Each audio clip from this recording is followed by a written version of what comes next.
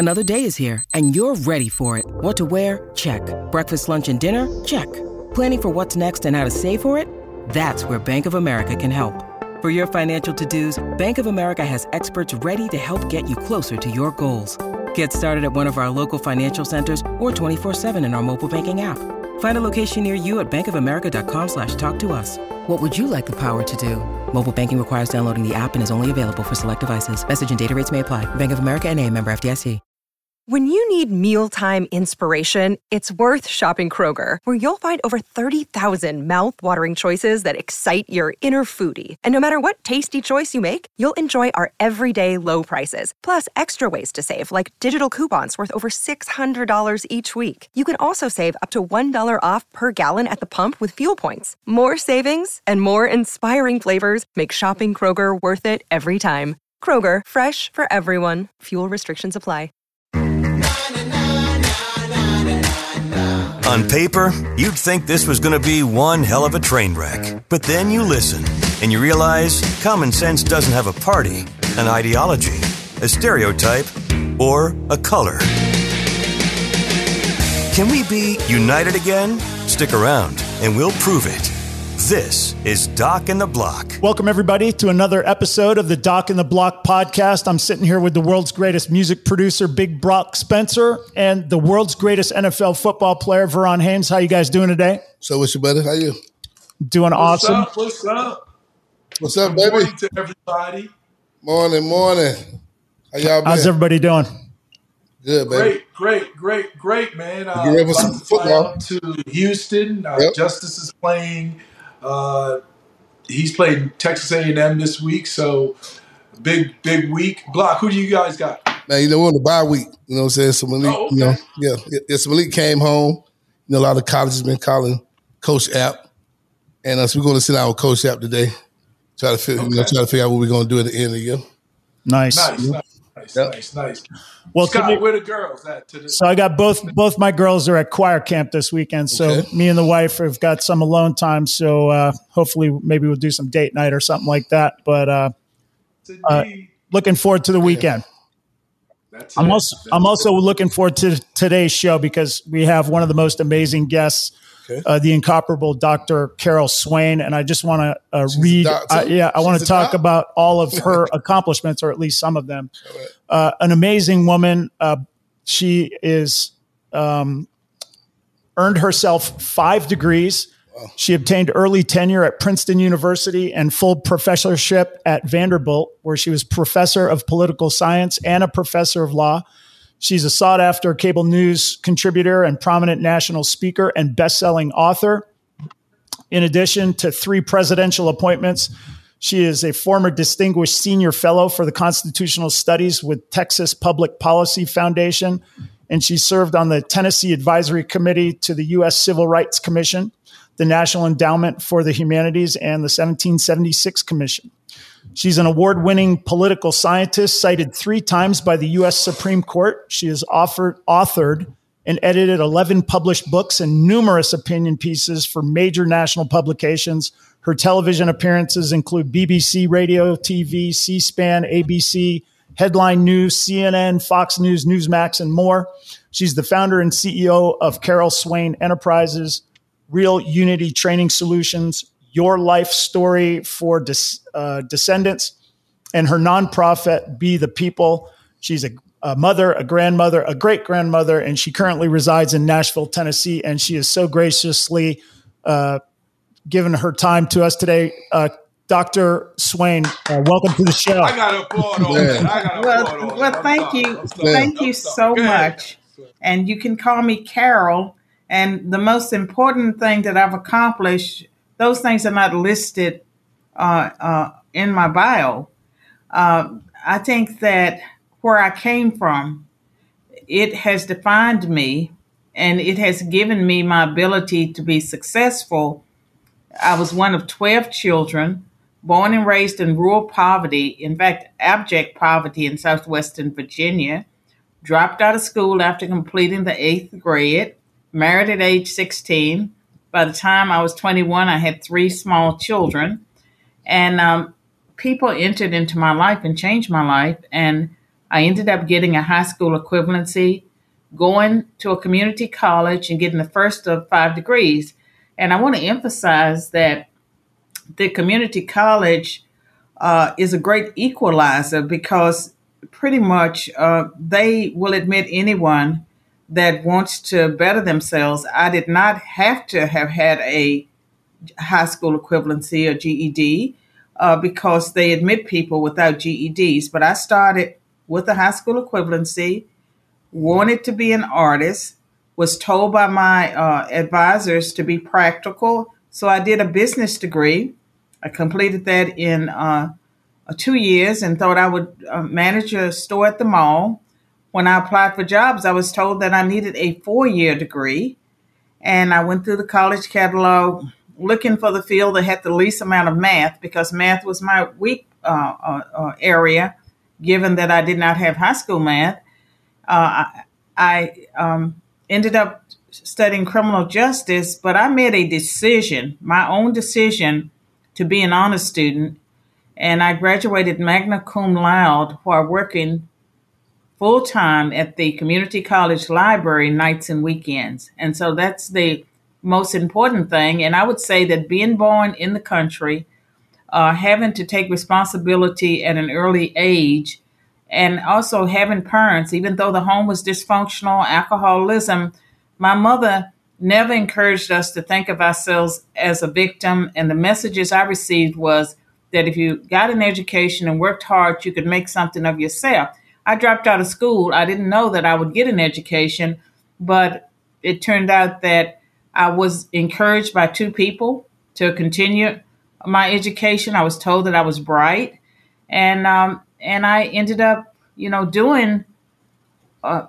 becoming successful because I didn't have anyone telling me that I was a victim because I was Black and poor and you have children and you can't. I grew up at a time when we believed in the American dream, we believed in hard work, and we were not looking for people to blame. So, Carol. Hey, Doc, who was those 2 people? Sorry, not to cut you off, Scott, but who was those 2 people who believed in you and gave you that inspiration?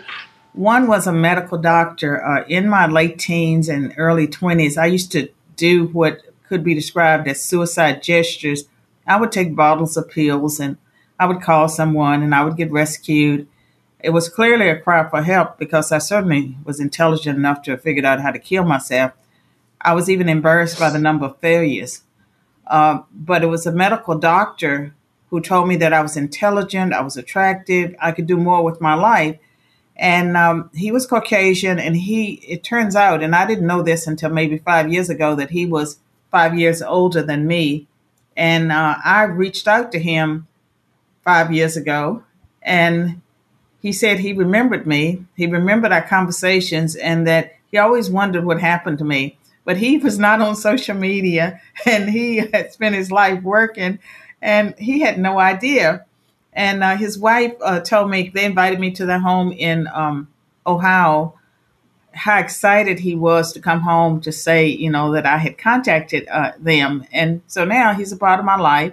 And then there was an African orderly from Sierra Leone that was at a nursing home where I was working. And he told me that he went to school with a lot of people who were not as intelligent as I was. I ought to go to college.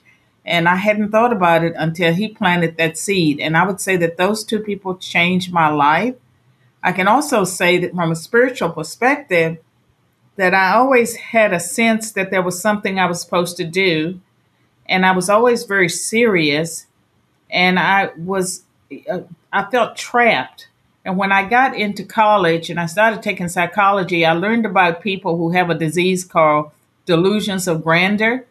And I was so worried that that might be me because I was in one situation, but I kind of thought of myself as something else. And so that's the backstory. Those 2 men, one was a Catholic and the other one was a Muslim. One was Black and the other was white. They changed my life. I mean, that's an incredible story because anybody looking at you to now would say, or, looking at you today would say Dr. Swain is the most put together person on the planet. I mean, you're an author, you're on TV all the time, you're a law professor. I mean, you work at academic institutions with prestige, Ivy League. How did you get there from somebody that was had a bunch of kids at an early age and was attempting suicide? I mean, that seems like quite the leap. I was smart enough not to have a bunch of kids. I only had I had three. Prayers. One died, and so I had two sons, and I've been married twice. I married when I was 16, divorced when I was 21 or 22, remarried, and then divorced again at 34, and so some of the time I was a single mother.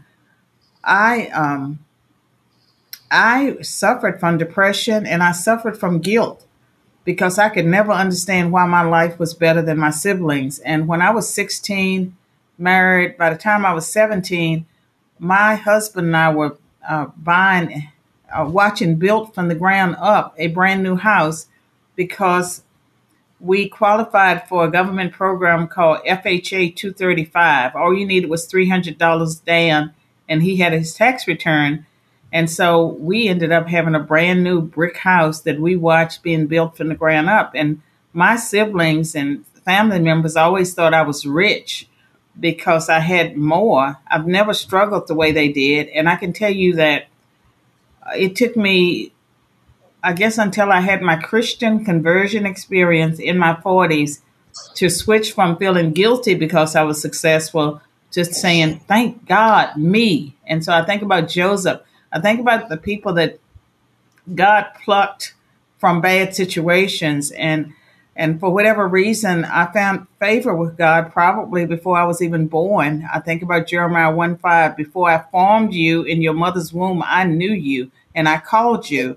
And so I give thanks to God, but I struggled. The suicide gestures thing, that went away once I started college. But after I got my tenure at Princeton and I was successful and I had done it all, got the early tenure I wanted, then I went back through a period of depression, but not suicide gestures, because I felt like I had worked so hard for what? That I didn't get happiness from all of those prizes. I was not sad. There was something missing.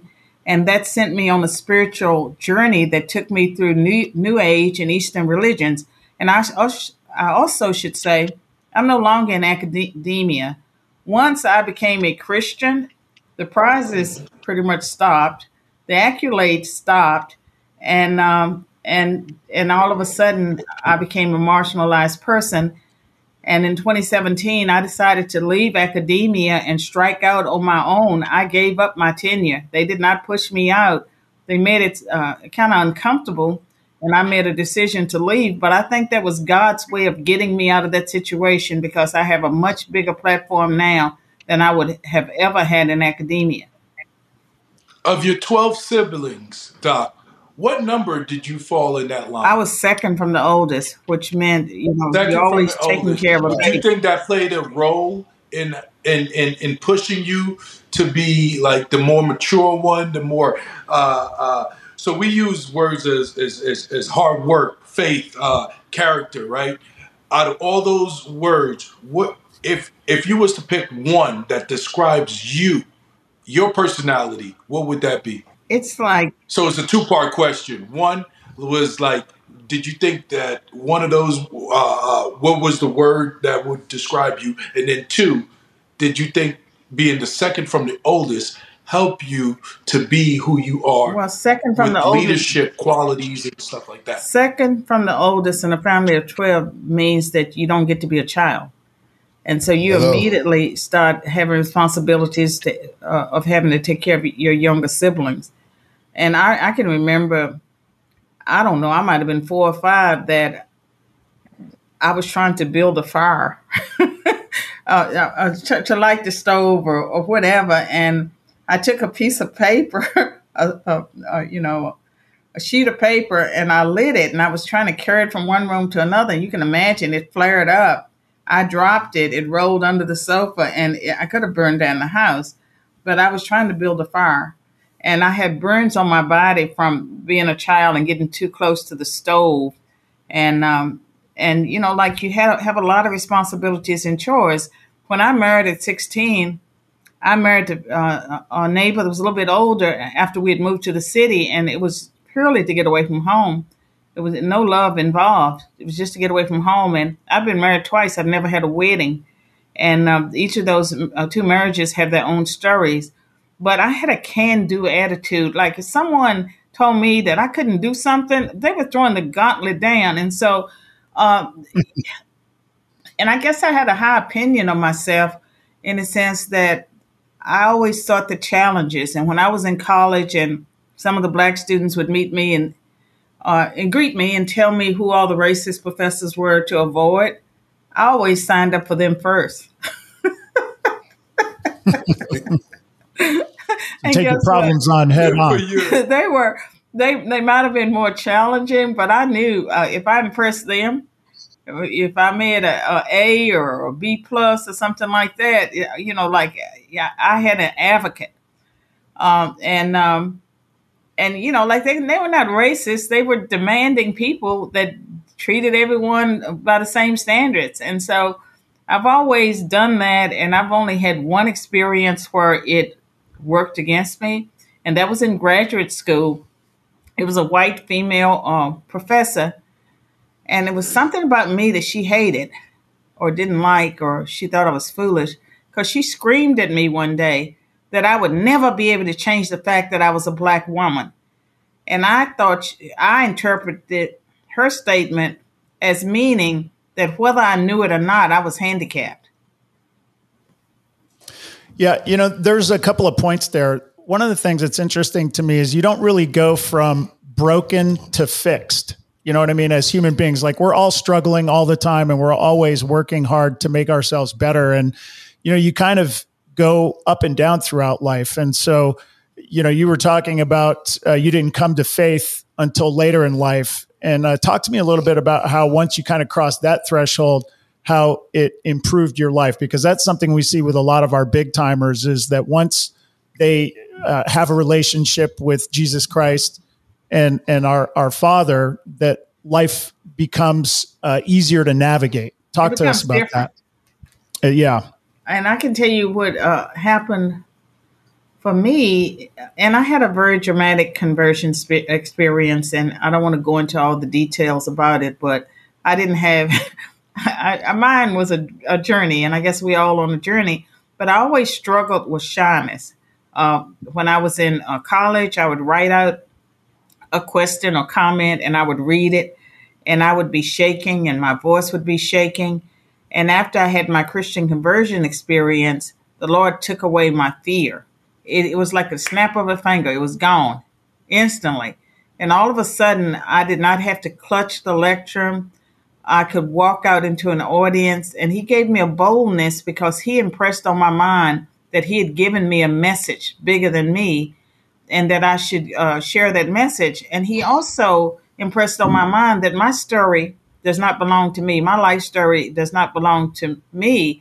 My life story is about him, and it freed me. And so for me, the depression left. The depression went away. And I was never a person who could take antidepressants. Like I've tried in my life, you know, Prozac and stuff like that. And it just didn't work for me because it made me feel artificial. And I found that after I had my conversion experience and during a time of persecution at the university, I became, this is a long story. There was a controversy. I wrote an opinion piece. It led to protests, and my environment became very hostile, and I knew my career was over. And I also knew as a professor, I don't care how many degrees you have, there's not a big demand for professors with degrees. You're not qualified to do anything but teach. And if the people don't want you to teach, then it's not clear how you're going to make a living. But for me, the controversy happened late in life. And so I was able to take early retirement, but I did not have a plan. that was a time when I really appreciated the psalmist, David, how he was always up and down and all over the place. And I see depression or being down some as so natural. It's not something that you should medicate away. You should. What I do if something is causing me to be uneasy, I sit and I reflect on what is triggering this, like what's going on. I get quiet, I listen, and it passes very quickly. But I did in 2017, around the time I left academia, I would say between 2015 and 2017, the depression returned, but not like it had been in my youth. And I was so angry because I felt like it was stealing my Christian testimony, because I had this neat little Christian testimony how I got saved and the Lord removed my shyness and took away my depression. And then it seems like here it's back. My old familiar friend is back. But it was never back with the same intensity. And my interpretation of it was different, because I knew that being up and being down, that some of that is just a natural part of life and It's part of around it. you. Yep. Yes, indeed. You said some interesting stuff, Doc, and one, you told our audience too that just because you suffer with depression, that doesn't necessarily define. You didn't let that define you. And then when you found faith, it's not going to get easy. That's not what it was about. But you found solace in the fact that you was able to manage it at a different level, right? So not only that, what I thought was very riveting was the fact that you ran towards the hard, towards the difficult professors that you that you found challenging, that people told you that was racist, that you didn't shy away from that, right? No, I had confidence. Expand to our audience on that particulars and give them a opportunity to see how they can prosper from that. Well, first of all, again, my attitude is, if someone says I can't do something, I'm sure going to try. I'm going to show them I can do it. And so when that professor told me that, and he actually, he's like a close friend of mine now, and one of my biggest advocates throughout my life, because I was undergrad when I met him. He said that he told me not to expect to do as well. So this professor told me, he was my advisor, also not to expect to do as well there as I had done at the community college. He said based on his experience, students didn't do as well. And so when he told me that, he was just giving me factual information about what I should expect. To me, it was like throwing the gauntlet down. And that professor was by no means racist. So I certainly, I had a lot of confidence in my own ability. I don't believe that blacks are inferior. I was a hard worker. I studied. In fact, I purchased books on how to make A's in college, how to take essay exams, how to study, and I applied the principles, and they worked. I graduated magna cum laude. And while I was an undergrad, I started a scholarship at Roanoke College in Salem, Virginia, for minorities. That was supposed to be an academic scholarship. The college did not allow it to be at the time, because one of the officials said, we don't want something that'll never be awarded, because I wanted a B plus or better for the academic scholarship. But guess what? Today, I mean, now in 2023, the family, the black family that I was involved with, that helped, it's in honor of one of my black teachers from the community college. I can set the criteria, and I'm going to set it at a B plus or better, but also change it, because it had become a need base where maybe they gave 20 people $1,000. I would rather them give 4 people 3,000 or 4,000 that have a B plus or better, because I believe a B or better, because I know that minorities can, they can meet that standard. But at the time, I was not in a position to dictate. Now I'm in a position to dictate, because I'm like the last man standing. So, Doc, but it's the Constance J. Hamler Scholarship at Roanoke College. And as a senior, I wrote the proposal, went to Mr. Hamler. He was a mortician, and his wife had been my English teacher at the community college, and she passed away with cancer. And I asked him if he wanted to start a scholarship in her name, and he was interested. I went to the president of Roanoke College with the proposal and told him that Mr. Hamler was interested. And he said, "Oh, I love the Hamlers. I knew them quite well." Or he knew Mr. Hamler. And Mr. Hamler became Roanoke College's first Black board member. I became the second Black board member. And before Mr. Hamler died, he told me that his wife, Connie, always wanted to teach at Roanoke College, but because of her race, she couldn't, and how happy she would be to know that there was a endowed scholarship at Roanoke College in her name. Cool.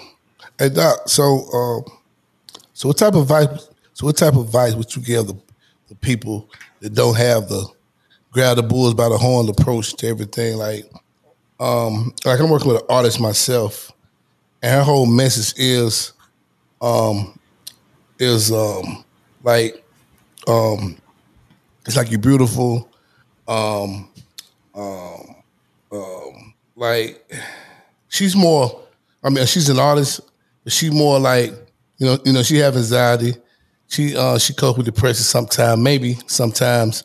But what type of advice would you give like young teenagers and young people that goes through the everyday life, the social media stuff like that? Well, let me tell you what I feel, because I have grandchildren in their 20s, and I have great grandchildren that are very tiny, and I fear for them, because I did not receive the kind of messages that they have received. And even my children, they were getting different messages, but it was not what these young people are encountering.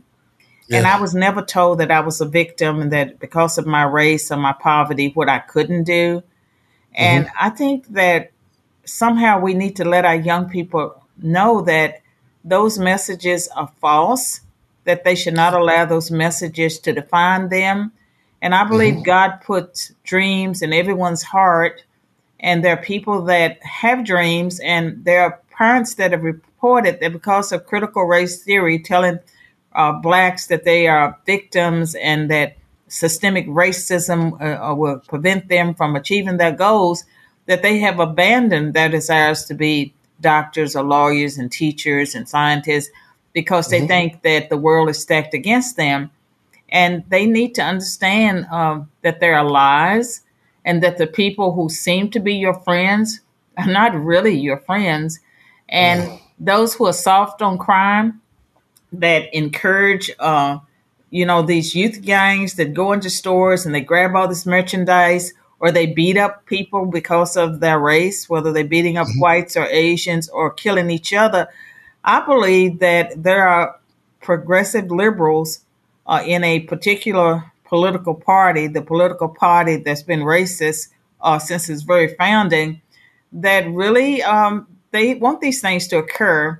And I also believe that if Black people and Black youth continue to be so violent and they continue to attack whites and Asians, that the same people who are encouraging it and letting criminals out on the street will crack down hard on every Black American. And so I worry about my great-grandchildren in this society. And if we want to change the future of Black youth, we need to let them know that their friends are not their friends, and that they should not believe the lies that are being told, that, that they are created in the image of God, that intelligence and that is not given out, to one particular racial group. That if you actually saw the accomplishments of Blacks during slavery, after slavery, instead of focusing on systemic racism, what Blacks can't do, if you actually knew the true history of Black America, young Black people would be so excited. They would have hope. And I think that the Judeo-Christian values that used to define Black culture and led to so much survival, that has been sort of jettisoned from our society. It's hurt Blacks a lot. And there's something else that has hurt Blacks, is that the progressives like to highlight the Blacks that are in the LGBT community. So in the Biden administration, you see it is very valued to be a Black lesbian pro-abortionists. That is valued, and then you see the black entertainers with their sons who are transgender. I mean, those people are being touted as if they're role models. That's part of the destruction of the black family, in my mind. You know, it's interesting, this concept of projecting out there. You know, I always tell my kids, if all you see in people, if all you're looking for in people is hatred, then all you're going to find is hate. You know, if all you see in other people is racism towards you, that's all you're going to see. And you need to go into this world, projecting the qualities that we talk about being successful on this show: honesty, integrity, accountability, being a good teammate. You know, this concept of being anxious and depressed and everything that gets so much attention these days. And we talk about it as if it's some sort of dysfunction. And the reality is we're all going through this. And that's kind of the undertone of this show. Every human being has the same story. They've got things they're afraid of. They've got gaps in their abilities. They've got things that are strengths. And, you know, I'm learning so much about this when I watch my daughter play softball. You know, she'll talk about going up to the plate and say, I'm so nervous when I'm at bat. And I talk to her about being nervous is normal. You don't think I'm nervous when I go into surgery? Sometimes I got a tough case, and you have to learn how to use that energy to keep you focused, you know, to keep you awake, keep you alert, keep your mind clear, and understand you're not abnormal. That's normal. And then this idea that the world is out to get you, you know, she was up to bat, and it was a really good game going back and forth. And she had, you know, the bases loaded and the whole thing. She was there to be the hero, and she got a hit down the third baseline. And she ran it out to first, and the third baseman threw the ball to the first baseman, and the first baseman was off the bag, and my daughter was clearly safe, and the umpire called her out. And I mean, the whole stadium was like, what are you talking about? That was off by a mile and everything. She came off, and she was talking to me about it afterwards and saying how unfair it was that she was safe. And I said, in this world, when you leave it up to the judges, sometimes the judges are not going to rule in your favor. And so anytime you can, you got to be decisive. And the other thing is, let's not talk about the fact that the umpire made a bad call. They did, but what could you have done to make it better? You could have hit a better ball. You know what I mean? You hit one that the third baseman was able to get there and able to make a close play. And sometimes things just don't go your way. Don't sit there and say, I'm a victim. You know, it's not my fault. You know, if only somebody had treated me better, you know, I'd be more accomplished. That's not how the world works. And you need to have this ability to just, do the best you can, keep soldiering on, understand that things are not always going to go your way. And don't be looking for hate in everybody. I mean, it's so funny to me. Every time we do this show, it's like my two best friends are sitting here, and I mean, we couldn't be any more different in a lot of ways, but we're also the same. And I mean, we enjoy each other's company, you know, our kids, are in our lives and everything like that. And it's the possibilities that are out there. And then when we bring somebody like you on, it's like, I know a lot of our audience is watching you and saying, man, you've had so many obstacles and you've been to the mountaintop, but it's not like a straight line to the mountaintop. I mean, became successful in academia, and then you started realizing like, hey, these are not really my people, and I'm not really fulfilling God's plan for me. And then you continue to move on. And talk to me about this kind of life's just full of ups and downs, and things are going your way one minute and then not the next minute, but certain behaviors you have that allow you to keep moving forward and being successful. Well, the most important thing I believe that I have to say to your audience is that your attitude and what you believe about life is the most important factor that determines your success. And you can be born into a wealthy family and still not be successful and lose everything. And you can come from dire poverty like I did and be successful, but it's about what you believe about the world.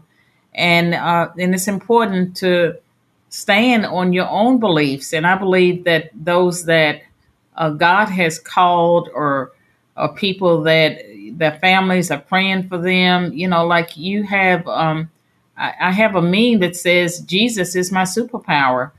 And and when I had my Christian conversion experience, one of the things that really helped me was then all of a sudden I had a church family. I was not doing life alone. And even today, when I do the things that I do, it matters to have people praying for me, have people praying for me from all over the world. That matters significantly. And I do believe that the only way we change things in the inner city is that people need to take responsibility for their own decisions, and they need to reject the hands of the people that say, I'm here to help you, because they're not really here to help you. They're here to keep you down. And I believe that we can do better as individuals, that Black people can do better as a race. But part of my message in my two most recent books, one was Black Eye for America, How Critical Race Theory is Burning Down the House. And the other one, the newest one, is The Adversity of Diversity. And it looks at how the Supreme Court's decision to strike down race-based affirmative action dooms diversity, equity, and inclusion programs. And I believe that the court made the right decision, and that those programs don't benefit racial and ethnic minorities. They benefit the individuals that get jobs, but at the end of the day, they violate the U.S. Constitution's Equal Protection Clause that protects all persons, and the civil rights laws. There was a civil rights movement that was very successful in the 1960s, and out of that, we got prohibitions against race-based discrimination on the basis of color, creed, nationality, sex, and religion, and now disability. And so the law of the land is non-discrimination, and people like me benefited from the non-discrimination and the equal opportunity that came about because there was an effort to seek out talented minorities. And our society is at the point today that we should be seeking out talented people, regardless of their race. We should be looking in Appalachia and giving people opportunities. But I would argue that the diversity, equity, and inclusion programs that are in the workplace and on our college campuses, they are divisive. They pit minorities against members of the majority group. They leave workplaces worse off, and they take organizations away from their mission. Like every organization, every institution was set up to perform a purpose. It has a mission. It should not be social engineering. Yeah, the other thing, my father used to talk about, whenever there was an obstacle in my way or I was being treated unfairly, my father would tell me, so what are you going to do? And I'd be like, what do you mean? What am I going to do? He goes, what are you going to do? Quit? And I was like, no, I'm not going to quit. And he goes, okay, then don't worry about it. If there's something in your way, that's life. Stuff is in your way. Life isn't fair. Get a helmet, keep working for it. And it's easy to say, but it's hard to live, because when you're, when you feel like you're in a moment of being, mistreated, it's tough, but it is true. I want to say this is that I look at my life and the things that I didn't get, whether it was somebody that I thought I wanted to marry or it was a job. In fact, when I was working in nursing homes, I wanted to be a nurse. I applied to nursing school. I didn't get in. And I thank God, I praise God every day for all the prayers he didn't answer the way I wanted him to answer them. Because I always got something better. I ended up with something better than what I thought I wanted at the time. It's a great things point. Don't happen to us; they happen for us. That's right. It's funny. I just finished watching the thing on Netflix about the soccer player David Beckham. And here's a guy. He's a good looking guy. Plays professional soccer. Plays for the English national team, and he marries a superstar, Posh Spice. And you look at this guy and you're thinking to yourself, well, here's a guy who's never had a problem a day in his life. And then they started reviewing in the 1998 World Cup. He got fouled by this guy, Simeone from Argentina, and it was a bad foul, and he let his emotions get to him, and he kicked him and ended up getting thrown out of the game. And so England had to play that game against Argentina down a man, and England ended up losing the match in a penalty kick shootout.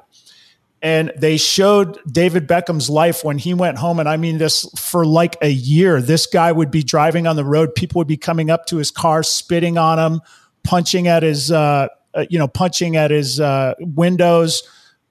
He said walking down the street, people would spit on him. And his teammates are saying, you got to understand, this went on for months and months and months. Every stadium he went to, people were booing at him, yelling horrible things about his family. And I remember thinking like, wow, it's like, whenever you see somebody who has blessing, you don't understand they also have a lot of responsibility that goes through this. And I know Block and Veron probably can speak to this a bit because, they're celebrity guys. And so they get some of that on the side. But the point I'm trying to make is it doesn't matter what station you have in life or what blessings you have in life, you still have problems. And I just remember looking at that going, man, I don't know if I could have handled that, And the other thing is like the Christian faith comes important because no matter who you are or where you are, the things that you have can be gone in a blink. Your health can be gone, your spouse can be gone, your wealth can be gone. And the relationship that you have with Christ and his promises, that's the only thing you can actually stand on. And for people that don't know Christ, I would say that I was agnostic for a long time, and God gave me what I needed to believe. And he gave me an experience that resulted in my, becoming a devout believer. And for people that wonder, is God real? Ask him to show you whether he is real. Just throw it out there and then wait. If you're sincere, he will respond. Yeah, it's funny. My daughter's been struggling. She's got way too many AP classes. She's got music stuff with Block. She's got sports. She's got a lot going on, and she tends to be an anxious person. And so I'm constantly talking to her about don't start thinking of yourself as broken. Anxiety is a normal part of life, and you're going to have to learn to deal with those feelings and understand we all have them. And she asked me what to do. What do I do? What do I do? And I looked at her and I said, start the day off and pray. That's what we do. I pray to God for help. When I need it, you do it. And she came home yesterday and I asked her how her day went. And she told me, she said, I prayed to God and I went to school and all these things happened, but I got through it and I got through the day. And I just remember thinking like, okay, that's really some real time feedback on that advice. And it was good for me too, because I had one of the worst days yesterday going to the hospital, which I don't like. And it has a lot to do with the way the bureaucracy has taken over healthcare. And so I really don't enjoy myself when I have to go to the hospital. Most of the time I'm at my own clinic and my own surgery center, but once in a while I have sick people. I got to go to the hospital. And when I reflected on the day yesterday, I thought to myself, in many ways, I created it for myself because I woke up with a bad attitude and I was projecting that I was going to have the day that I ended up having. And I thought to myself at the end of the day, it's like, I know better. You know what I mean? I know better. If you're going to go in with that attitude, it's kind of like the self-fulfilling prophecy. And if you can have a positive attitude about what you're doing, you're going to start to see the good things in life. Yeah, that is so true. And I can tell you, sometimes I will agree to do something and I look at my schedule and I really don't want to do it. And why did I agree to do that? And I don't want to go there.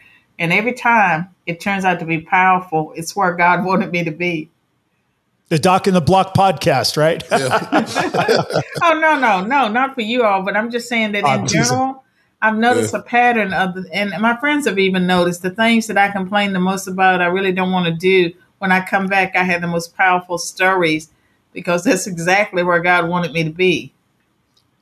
Yeah, I always talk about my oldest daughter was doing cheerleader when she was young, competitive cheer, and she absolutely hated it. I mean, every day was just a battle to get her to go to practice, and she'd be fussing and crying and complaining. It got to be so bad, I was like, Sydney, get your stuff together. We're going to go take a walk.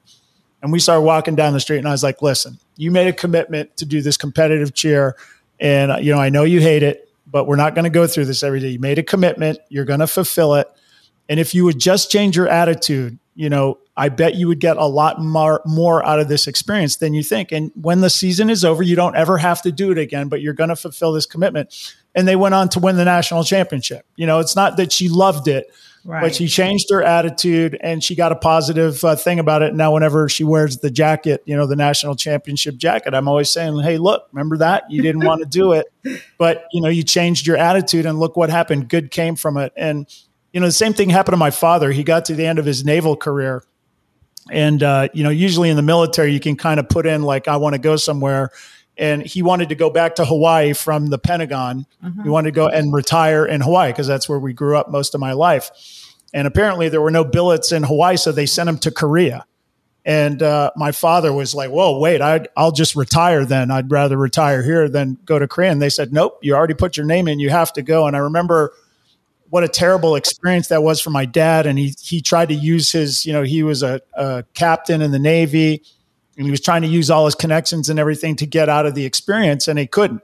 So he had to go, and they were dreading it. And then when my parents looked back on it, they said it was one of the best experiences of their life. And more importantly, my youngest brother, who really had a hard time, making friends and just finding his way in this world, he found, because it was a small community, he found a bunch of people in his community that were engaged in theater and things like that. And he thrived. And then I would hear my father talk about it. And years later, it's like, man, there was never anything I didn't want to do more than go to Korea. And he goes, it ended up being the greatest experience. And it worked out so great for my youngest brother. And it's another lesson about, sometimes God has something in store for you that you're not expecting, but go into it with an open mind. And I think that's pretty powerful stuff. Thank you. So, Dr. Swain, thank you so much for being a part of the show today. You are a true big timer, and we look forward to having you back on the show again in the future. Thank you. God bless you and all the work that you do. And where can people find you on social media and all that? I'm on Twitter as @Carol M. Swain. My website's carolimswain.com and bethepeoplenews.com. Thank you so much for being with us. Big Block Spencer. Veron Haynes, have a great weekend. Love you guys. Everybody, we'll see you next time on the Doc and the Block. Find us at our website, bigtimers.com. That's big-timers.org, bigtimers.org, and docandtheblock.com. See you guys next time.